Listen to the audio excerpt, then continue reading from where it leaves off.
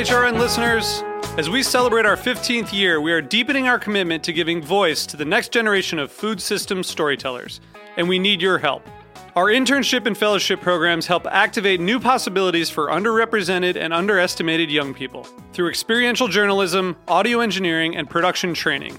Through these unique programs, HRN helps food equity stewards build essential workforce readiness skills that expand their potential and foster economic mobility.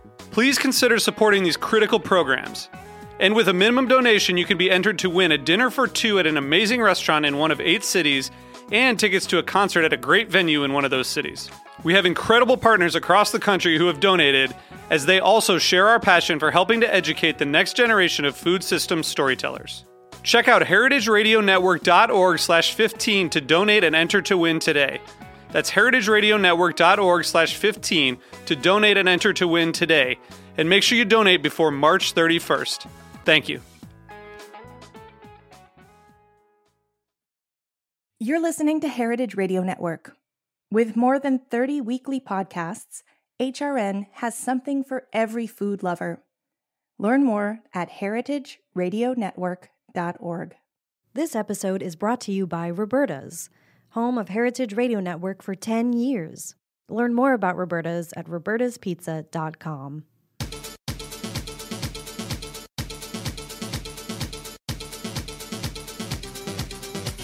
Hello, Heritage Radio Network listeners tuning in from 165 countries around the world, about 1 million listens a month.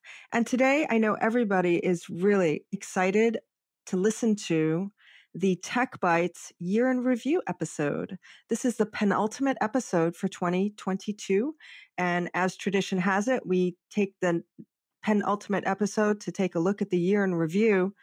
If you wonder what we do with the last episode of the year, we take a look at the next year that's coming. So make sure you tune in next week to hear what we're predicting for 2023.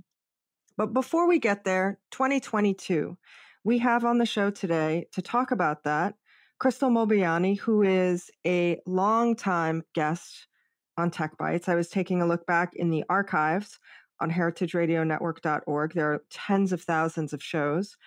And 279 episodes of Tech Bites. This is episode 280. Krystle was on episode 126 back in February of 2018, which is just so astounding to me. The photo of the show is Krystle in the studio at Roberta's Pizza in Bushwick, Brooklyn. She's a fantastic guest to have for a variety of reasons. She gives great radio. But she is also co-founder of Bentobox, which is the online marketing platform for restaurants, building websites and all types of marketing and commerce tools to help restaurants really maximize their business. And she's one of those great people where her business is the restaurant tech hospitality business. So we love having her on, not only because she's just great to talk with, but because it's a one-stop shop of what is happening. And these past few years, with the pandemic really hitting in 2020 and now a few years later, I'm not quite sure where we are in the arc of the COVID-19 pandemic. It's certainly less stressful than it was before, but I don't think it's gone. So hard to navigate, but good news in the 2022 Restaurant Trend Report from Bentobox. They publish one every year for the past few years. It's just come out. And it has a lot of great information. So I would say, Krystle, thank you for joining us again. Thank you. I'm so excited to be here.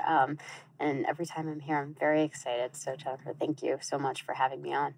Yeah, it's wonderful. And it's nice. And Krystle's also, a female CEO, woman in tech. And we always love to just promote that here because it's important. So we had you on last year to talk about last year's report. Here we are. This is 2022. I think one of the notable things is that, the set for this report is that it's almost the first full year that restaurants have been, and I'm using air quotes that no one can see, back to normal since 2020. And maybe before we even get into the details of what you have in the report, tell us where all this data comes from and tell us in terms of your data source and data structure, how that sits compared to last year?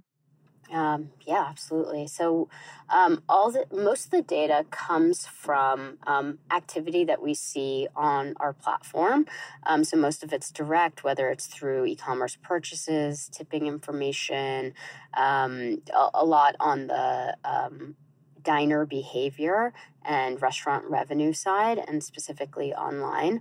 And then we take that and we augment that with additional industry statistics that we're able to find in various online reports, just to be able to tell the full story, especially on the cost side, which I think is a huge thing that's been going on, as we all know, for restaurants, and for not even for restaurants, but for everybody. But obviously, we've been keenly watching what's been going on with the restaurant industry. And for us, I mean, there's a lot of trends around diner discovery. We've been digging into that a lot more. Continued e-commerce trends that have been growing, and I would say maybe the data that we've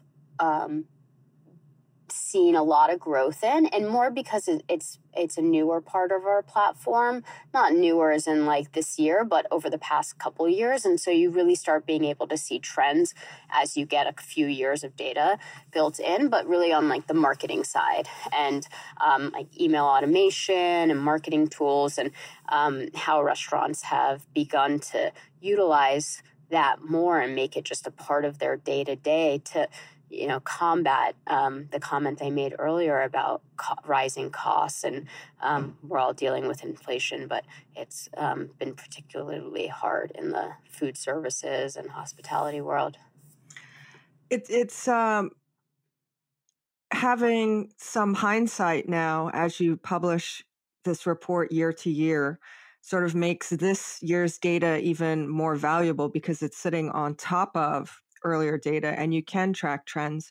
This year, I noted that the data is coming from more than 14,000 restaurants worldwide, which is amazing. Also, just to get, it seems like the entry points get wider and wider as time goes by.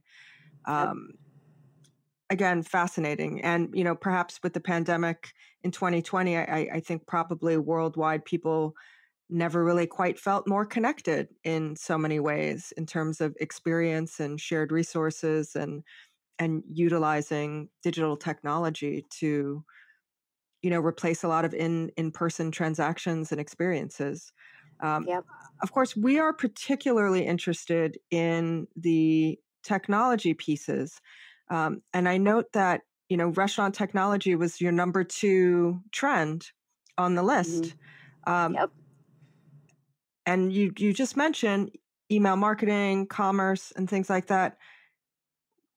Broadly, what are the driving restaurant technologies now? Do you think that it is restaurants are finally adapting to all of the technological tools that are out there to help them? It takes some time for adaptation. I get so many emails from companies, pitching me to be on the show, where it's an AI tech company that's going to help restaurants make more money because of some type of data technology. But I find it really challenging to understand how restaurants actually actualize all that. Do you think the gap is just closing in terms of people getting their hands on the technology? Is it new technology that's better? Is it people are just spending more time on their computers, and we just understand that there's fewer people? What do you think is responsible for it? Well, I think that there's 3 pieces to it. One is that as transactions for restaurants shifted online, I think this one major difference that I don't know if it's obvious to me because I'm thinking about it all the time, but I don't know if it's obvious to everybody.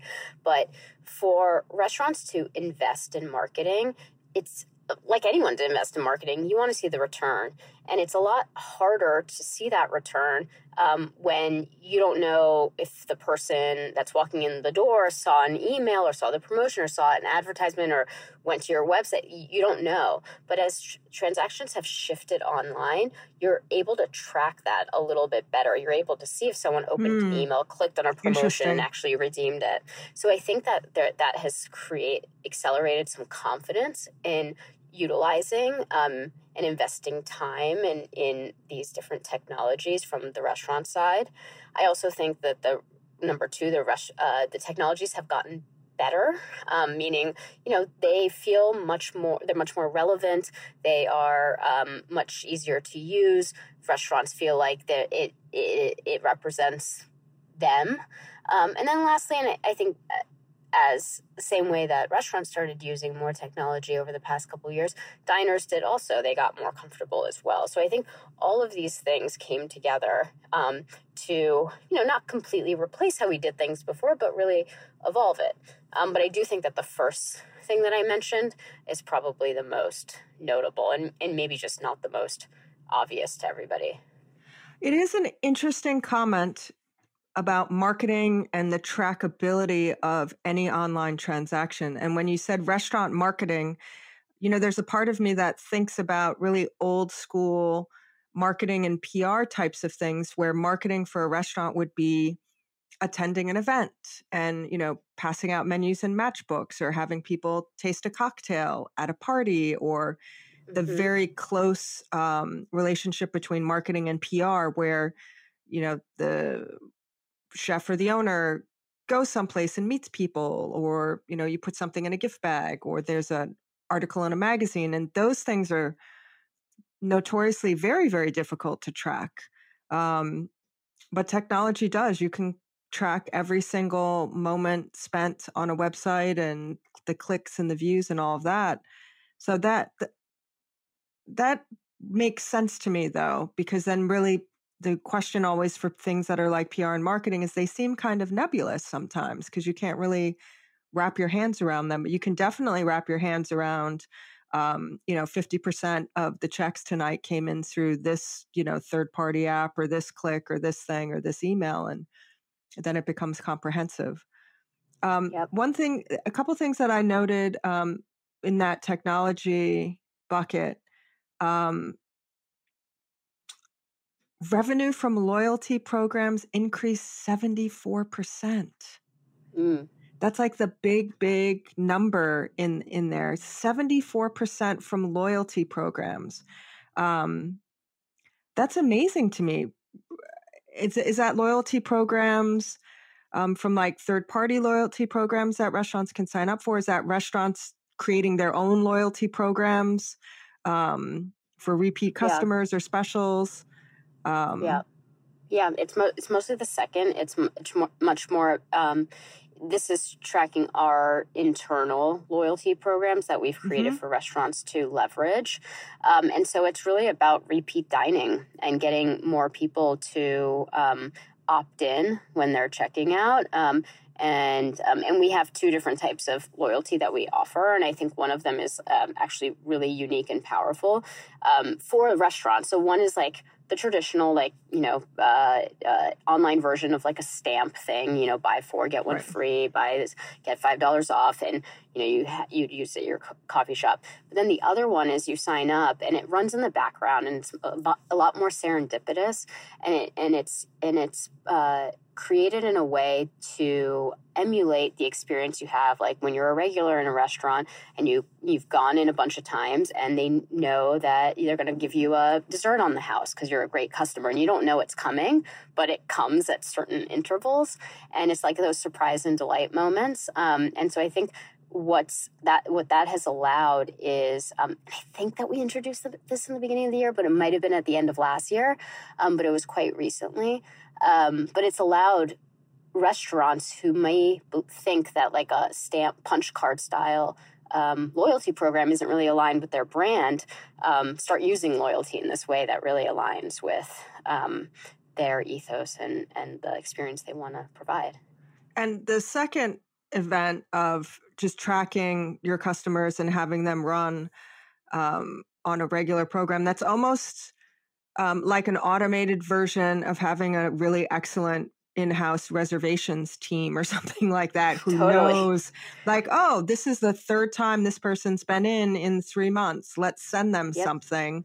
And then you send them something and they do have that. So it's actually replicating. It sounds like it's a, analog digital program or algorithm program that's replicating just Yeah. what good hospitality was back in the day when somebody was writing people's names down, in a ledger or in a computer program, in a spreadsheet. Totally. Or Yeah. remembering them, Yeah, it's so interesting.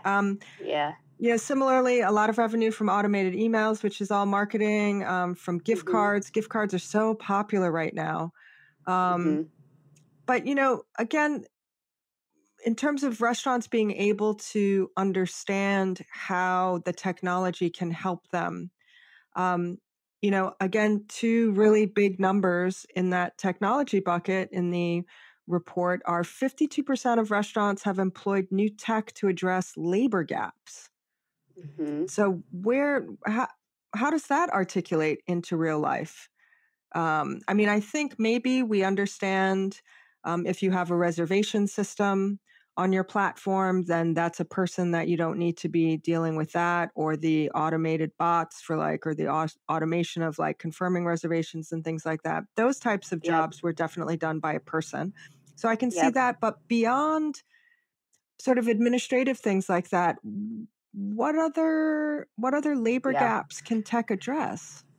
Yeah, for me, and this is one of the ones where I said, we augment our data because we don't have direct data around labor, but in terms of how I believe that it relates to what the technology is addressing is what we've worked on and what we've seen a lot of is just an increase in integrations.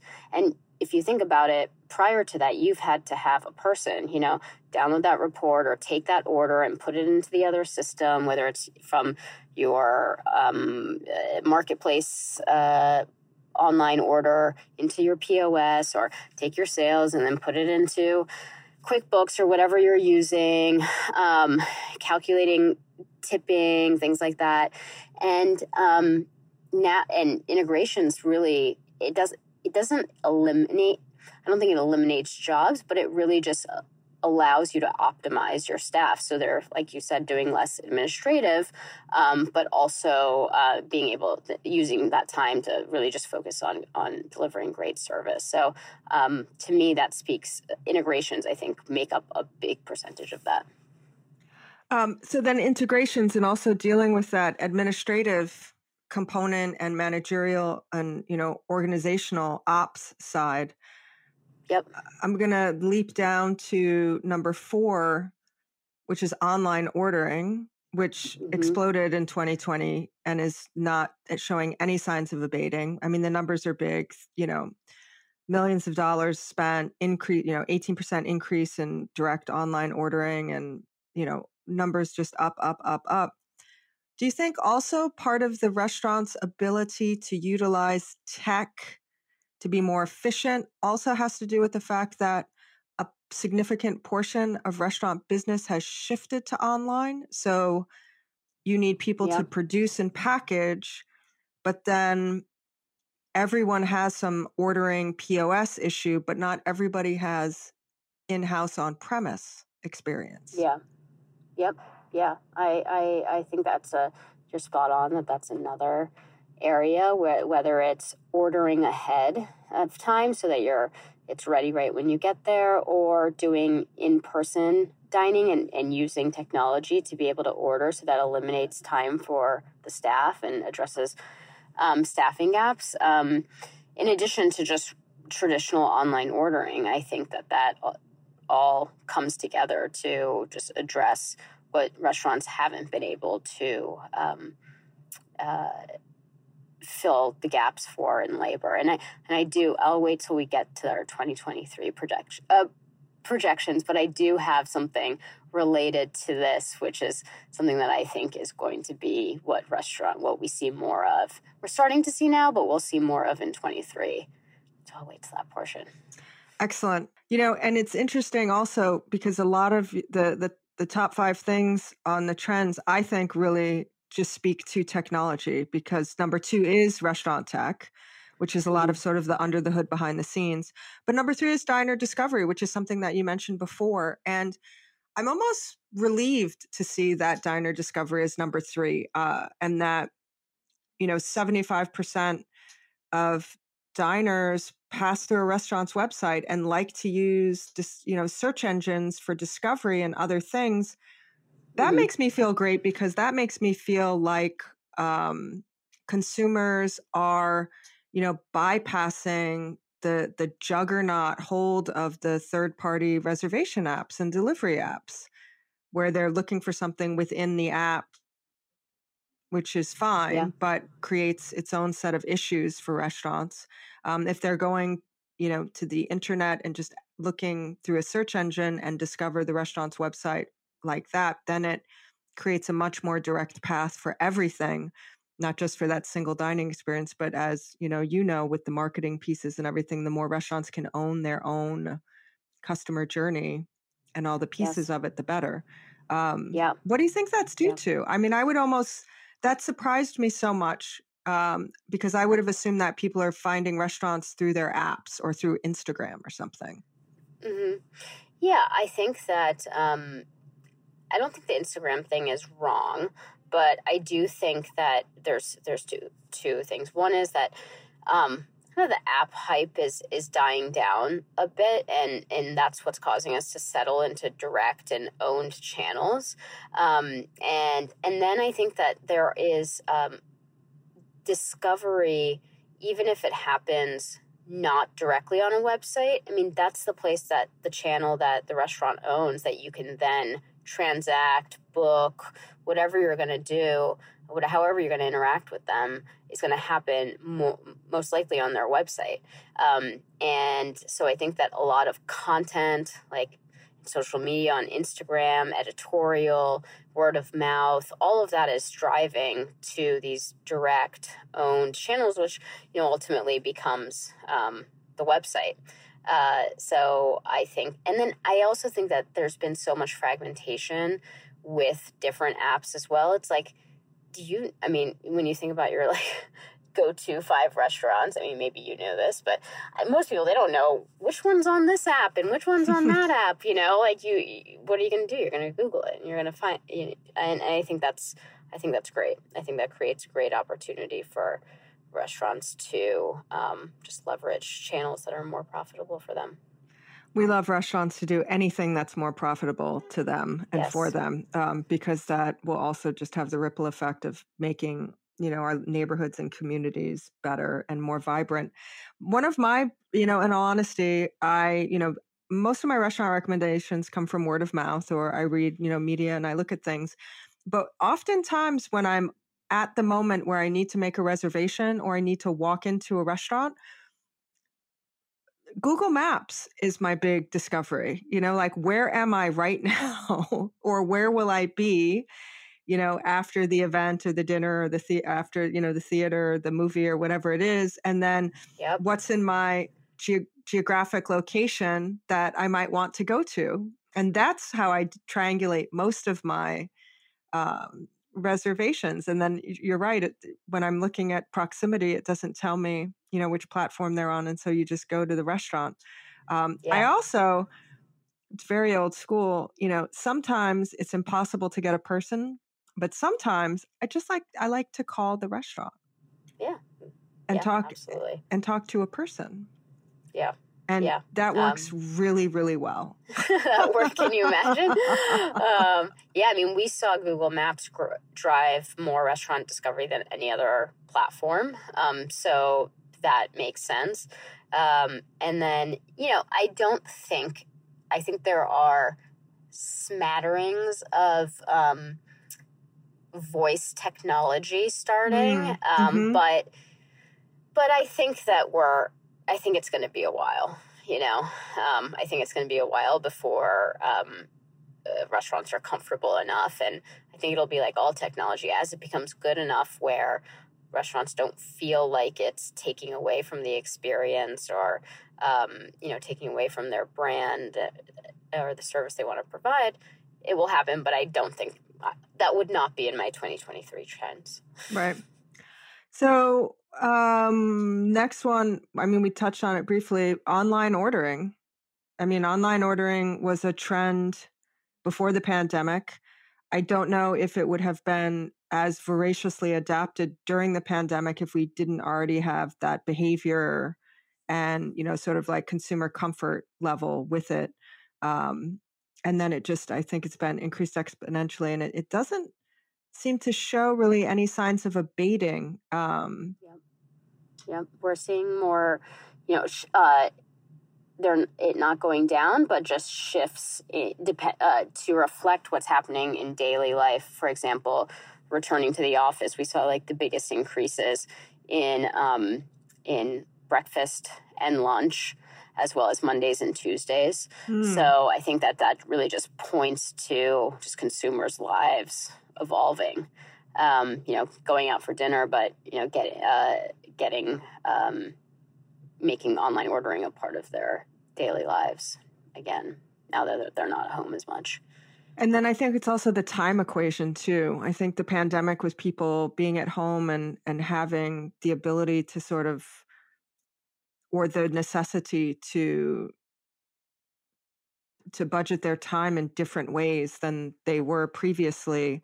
I think the value of time, the value of an hour, the value of the time it takes to go to a grocery store or order something online or make food or bring it or pick it up or get it, and how much that cost up against the time spent, working or not working or doing something else is, I think, part of what's fueled it also. Because we're also, Bentobox is restaurant specific, but also seeing a rise in delivery in just everything else. Yep. Everything else. And we even covered the ultra fast grocery delivery, which is a trend that I don't know that we really need in New York, because if you live by a bodega, you've always had ultra fast delivery. Exactly. That's definitely perhaps a New York thing, but we had the founder and the CEO of an ultra fast delivery company on at some juncture. I don't recall if it was this year or last year, and I was like, but if I call my bodega right now and ask for a stick of butter, a can of soup and some laundry detergent, like they have that. And the guy behind the counter will knock on my door 10 minutes later with what I need, and I can give him cash or a credit card or whatever it is. And that's always been the case. Yeah. Well, we live in a little bit of a different world in New York, but we do. But yeah. We do. It's We're lucky. More common outside New York too. You mentioned just sort of in passing, decrease in utilization of third-party apps. Why do you think that is? What's the cause of that? Is it restaurants getting a better online ordering game because of companies like Bentobox and because of Google and search discovery versus app discovery, or are people less enchanted by the third-party apps because people are starting to realize they're not great for restaurants? Yeah. I think it's just a combination of these things. I think consumers started learning over the past couple of years about how they can really support their communities and local businesses by going direct. So I think that played a role. I think restaurants taking on more direct online ordering as they built demand and shifting their customer base from the apps to direct through promotions or and things like that. And then, I don't have direct examples of this, but I do think that as labor shortages become a thing, have been a thing, I should say. If you're gonna shut down a channel where you get orders, if you're super busy and you can't handle it, you're going to shut down the one that makes you the least money, So even if it's temporarily during a certain time period. So I do think it's just so many different things that have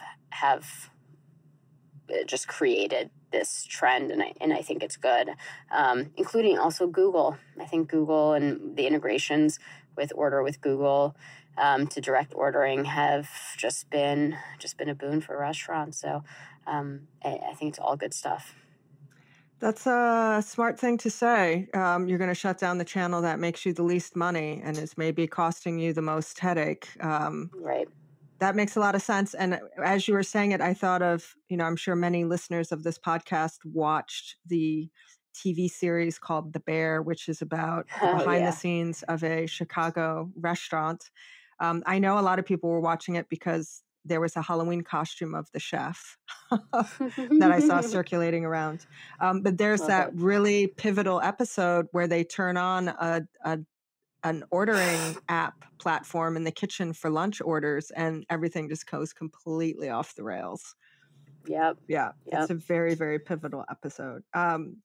We are going to take a quick break and pivot and find out who is supporting this episode. Did you know Heritage Radio Network is a 501c3 nonprofit? We keep the lights on and the mics hot out of the generosity of our members, many of whom are listeners like you.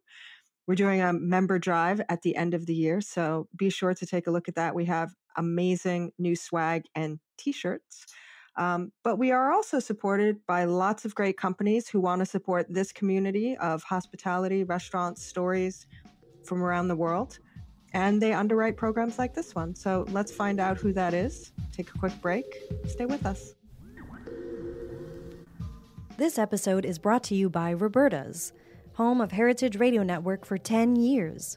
Roberta's was founded in Bushwick in 2008 and has become one of the most iconic restaurants in the country. HRN made its home inside of Roberta's in 2009, and together they have become part of the DIY fabric of the neighborhood. Roberta's, the pizza restaurant, is open for lunch and dinner 7 days a week and serves much more than just the famous wood-fired pizzas. Their team dreams up new salads, pastas, and sandwiches on the regular. Roberta's Tiki Bar is alive and well in the back garden, serving up frozen drinks in the summer and hot toddies in the winter. Stop by the bakery and takeout spot next door for fresh breads, sticky buns, and pizzas to go. But Roberta's also extends beyond Bushwick, with multiple locations in New York City and now in Los Angeles. You can also find their frozen pies in grocery stores around the country. The spirit of Roberta's, like Heritage Radio Network, is everywhere. Here's to many more years of pizza-powered radio. Learn more about Roberta's at robertaspizza.com. You are listening to Tech Bites, the weekly show on the Heritage Radio Network, where we look at the intersection of food and technology. And today we are looking at the end of the year of 2022. It's our annual year in review episode. And joining us is Krystle Mobayeni, who is co-founder of Bentobox, which is really the leading online platform for restaurants, websites, marketing, reservation tools, everything that you need, and some perhaps that you didn't know you needed. They publish an annual report. We're talking about 2022. And there's a lot of really interesting information and insights that we've seen sort of play out over time this year. Some of the topics we've covered on Tech Bites, some of them are a little bit surprising. A lot of them, almost all of them, have to do with technology, which doesn't surprise me. Krystle, do you think restaurant people, hospitality people, do you think they're surprised when they look at a report like this comprehensively and see how strong an impact technology has on their business, from behind the scenes to web marketing, digital marketing, to consumer discovery that doesn't have anything to do with what they're doing in-house? I think that answer would have been yes a couple of years ago, but this data is coming from what's actually happening, so they're a participant.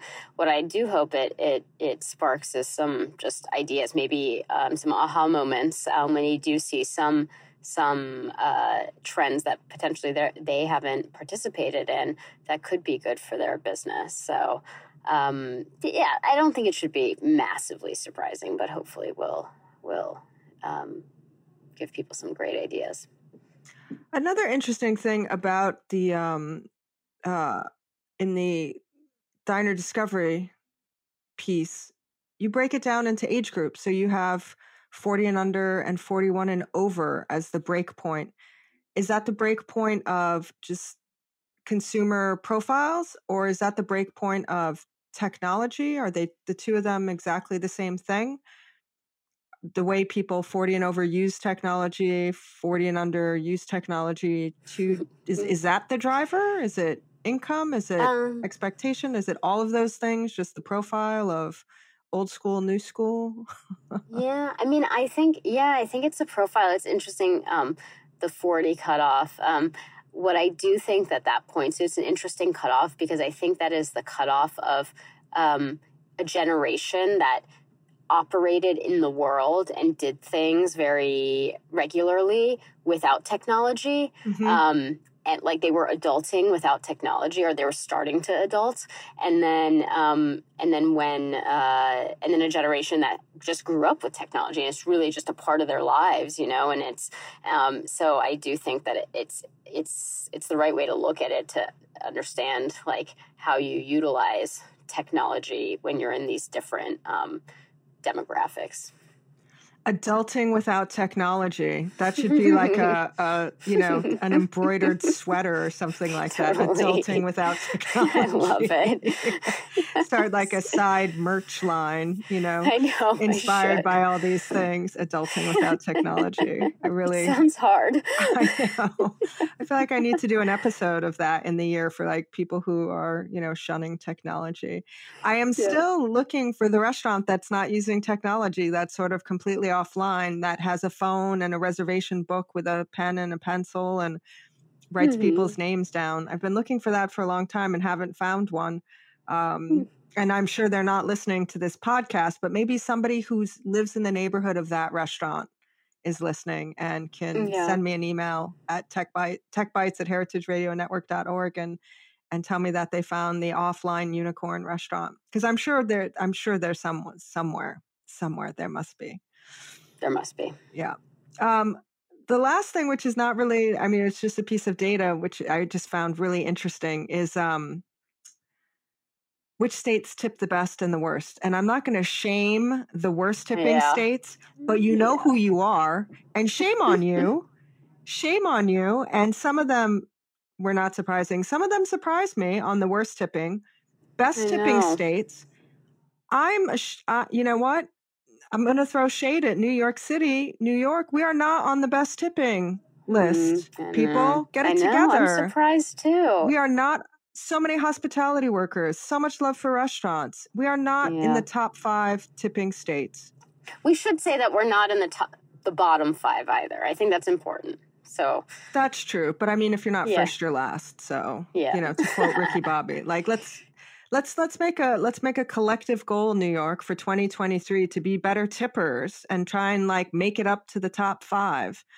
Kudos to Maine. That is the number 1 tipping state at 13.99%, which still isn't 15 or 20, but there's the top, which is great. Yeah. So the best tipping states, if you're a restaurateur and you're thinking about leaving your state, or you're a staff person and you're thinking about leaving and you want to go where the tipping is good, top 5 tipping states in the United States. Number 1, Maine. Number 2, Kentucky. Number 3, Delaware. Number 4, South Dakota. Number 5, Montana. Right? Yeah. So interesting. Surprising. There's definitely a geographic concentration between the highest and lowest that I found surprising. There's a lot of Southern hospitality, and definitely. So interesting. So then in-person dining, which is good and on the rise, which is great. And then in-person dining is really also dining transactions, ordering and paying. Online ticketed event sales, an 84% increase in online ticketed event sales. And that is special events and then just sort of prepaying a reservation. Yeah.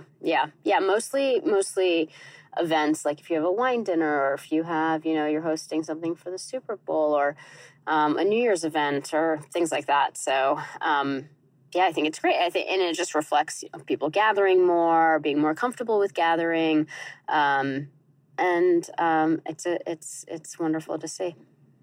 So then we get to trends for 2023, which is great to look at. And then after we talk about the trends, I always like to know what Bentobox is working on and building right now, because that's the future. Yep. So the first trend is labor costs are going to plateau, which is great. Yes. It's been so challenging for restaurants on the payroll front. It really has. Yeah. Hopefully that's, inflation will plateau, and this will be, we're already seeing like gas normalize and things like that. So I just think it's just a macro thing that will hopefully trickle down. And this 2022 report is framed as the first year since 2020 that restaurants enjoyed a full year of, no closings, people out in the world, no restrictions, sort of a normalized year.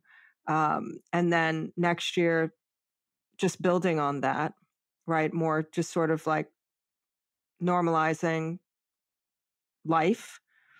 Yep. Yeah, it is. And then it is. This one is a really interesting one. And especially in light of, the commentary of turning off the channel that doesn't make you the most money, the staffing issues and the cost issues, restaurants are going to offer periodic online-only service. That's a trend for next year. So explain to us what that means. Yeah, and this is what I was alluding to earlier about one thing that I think is going to be some of the biggest trend that restaurants take on. And I would say that this is this idea of having online only periods is a piece of a bigger idea that restaurants are going to optimize and customize what they offer based on demand and what's happening and what they can afford.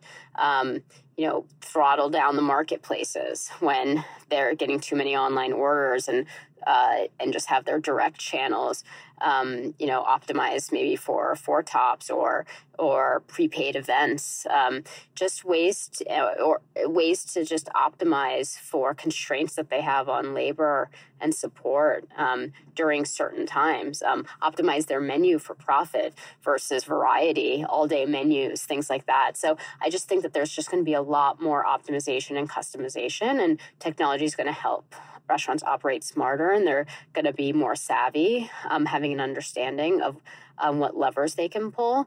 And I think technology is going to just help them not only understand the choices they can make, but then make those offerings as well come to life and make them available for diners.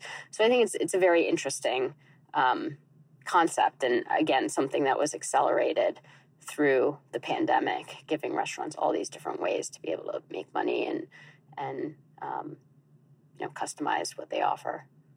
It's a really interesting idea to think about it also in terms of, the idea of like a ghost kitchen or restaurants only doing delivery, and then also just continuous service throughout the day. A restaurant that's open all day long, like a diner or a brasserie or a bistro or a coffee shop, if you want to pop into someplace at an odd hour, certainly New York City is full of them. And then today, not so much, with the staffing issues and the labor issues and the cost issues, places that used to be open, 17 hours a day, now are maybe only open for lunch and dinner. There are new restaurants that are opening that aren't open on the weekends. They're open Monday to Friday or, Sunday to Thursday and only for dinner. So having a continuous offering is something, probably that people still want. But it doesn't seem like there's the capacity or resources right now to be doing that in person. Yep. Yeah. I mean, you need to have your front of house and back of house. And if your front of house is at capacity, but your back of house has more capacity, makes sense to leverage that. One thing that, certainly a company like Bentobox with all of the resources for restaurants in terms of the platforms and technology and the menus and the PO, the billing and all of that, works great for works great for online ordering and delivery, works great for letting restaurants sort of take back their business from third-party apps, lets them control everything, understand it, maximize it. The one piece of delivery, though, that we still have not seen evolve is that last mile, which is fascinating to me because, the entrepreneurial tech world is filled with people with, bold new ideas who want to disrupt, who want to make change. Um, but nobody seems to want to disrupt and make change to that last mile. So Yeah. it's an tough. interesting piece to the puzzle. And I'm waiting for turns out that the Year in Review episode is also, Jennifer's unicorn guest list. Who's the person who's going to come and revolutionize the last mile, Yeah. I mean, I'm just as confused on that one as you, I think. And I think there's a lot of constraints. I think, labor's tough. It's a very, difficult business to make work and make profitable, which is why so many restaurants, don't have their own delivery people and they leverage marketplaces for delivery. So it's a real tough nut to crack. It's so interesting though, because reading this report, it's a really key and growing piece of the pie. Mm-hmm. So at some point, I think someone will have to address it, but we'll see. Maybe that'll happen in 2023. Yeah. Trend 4, non-alcoholic beverages. Yep. That's interesting. Yeah. I think, there's been a lot trends towards that just in the consumer world. It just makes sense that restaurants are going to be able to capitalize on that. I mean, it's great, cocktails, they're not cheap, and now you cannot put alcohol in them and make a good profit. So I think it's a win-win. I wonder if that also just comes out. That's probably also a cross-section of things like the voracious appetite people have for fitness and wellness and all of the different types of workout and eating styles and programs. Many of them include not drinking alcohol, whether, if you're really interested in getting fit and being super healthy, going to the gym, all that kind of stuff.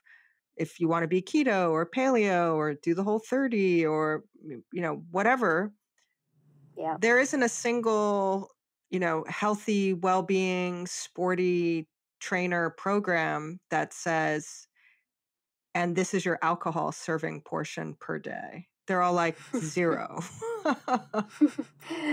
Yeah. And with the rise of like CBD and adaptogens and, and marijuana legalization, I mean, I think there's just a shift in how people unwind. Yeah. That's an interesting point also. And actually people who are stopping drinking for all of those reasons, maybe swinging to that piece, to that experience. Yep. Yeah. So that's an interesting one. The last one, which is great and sort of leads to some of the marketing and the discovery things, but also one of these nebulous concepts that I think people sort of understand, but don't understand. You'll spend more time than ever thinking about social media. Social media is in that nebulous marketing PR bucket for a lot of restaurants. Instagram, no Instagram, people taking pictures, not taking pictures, holding up the kitchen, what's happening? Can't somebody on staff just manage it? Yeah, I think it's an extension of an owned channel. It's quite cheap for restaurants. So I think we're going to just be seeing a lot more of and also newer channels, restaurants. Obviously, many are on Instagram, but more getting on Instagram, TikTok. So I think it's something we'll see grow. And again, I think that they're going to ultimately drive to the restaurant's website. So I think it's good. So that's the look at 2022 and a quick look at 2023. Krystle, is there anything not in the report for 2023 that you want to give us some insight into that you're thinking about, or something people are your customers are asking for in terms of a piece of technology, or something you've compiled information and your teams think this is what people need and they don't even know it yet? Do you have any insider intel for us? I think I think there's just been so much change, and we're seeing a lot of it being adopted right now. And I think that's the phase that we're in, is there's been so much change, and now it's about how do we integrate that and help restaurants adopt that. And that's a lot of what we are focused on.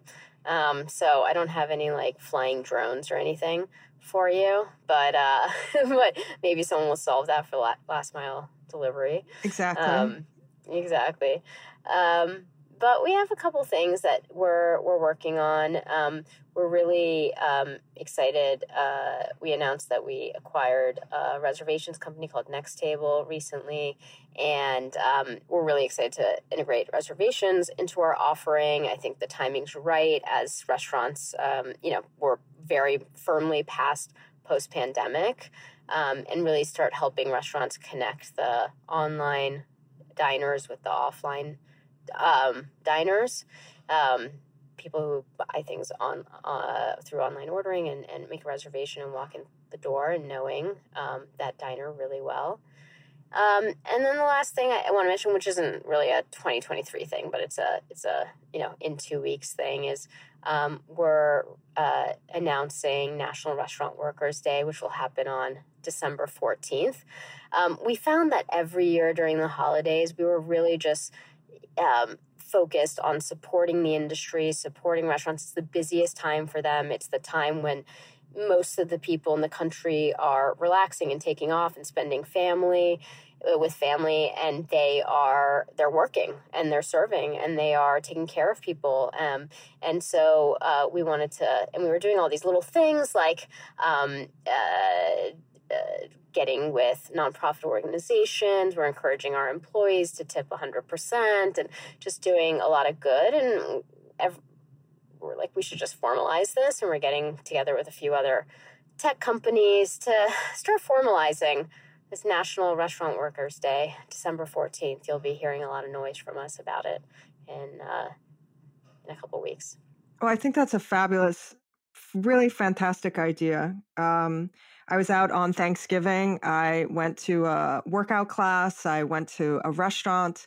And, there's so much talk about gratitude and having a gratitude practice and what you're grateful for, and especially on the holidays. And that's wonderful. And I encourage gratitude in everyone every day, as large a capacity as you have for it.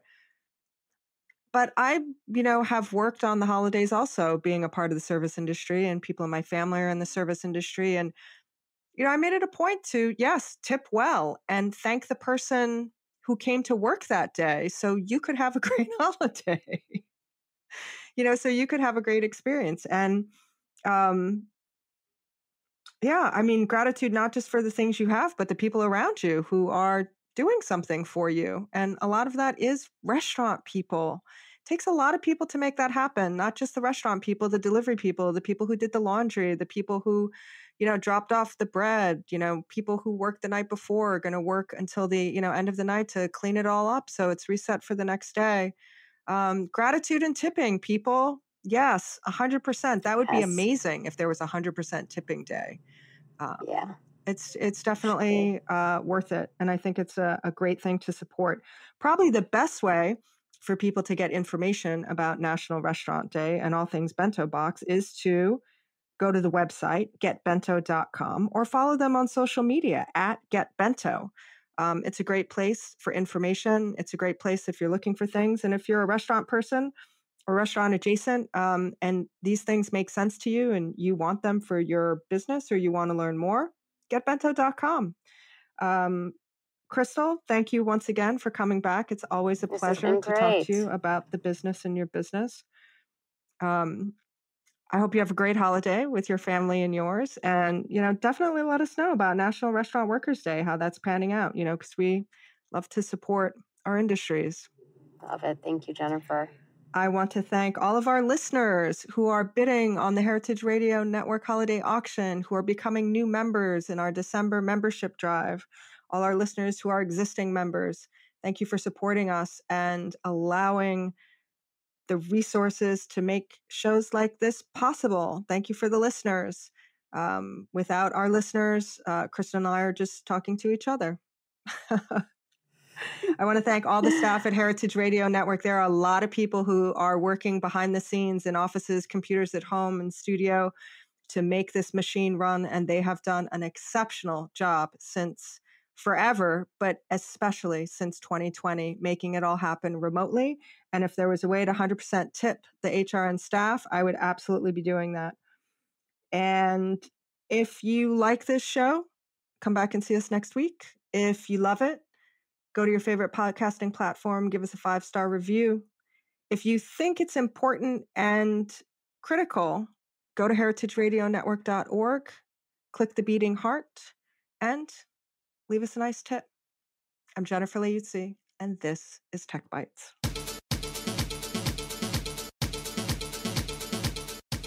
This show is powered by Simplecast. Thanks for listening to Heritage Radio Network, food radio supported by you. Keep in touch at heritageradionetwork.org/subscribe.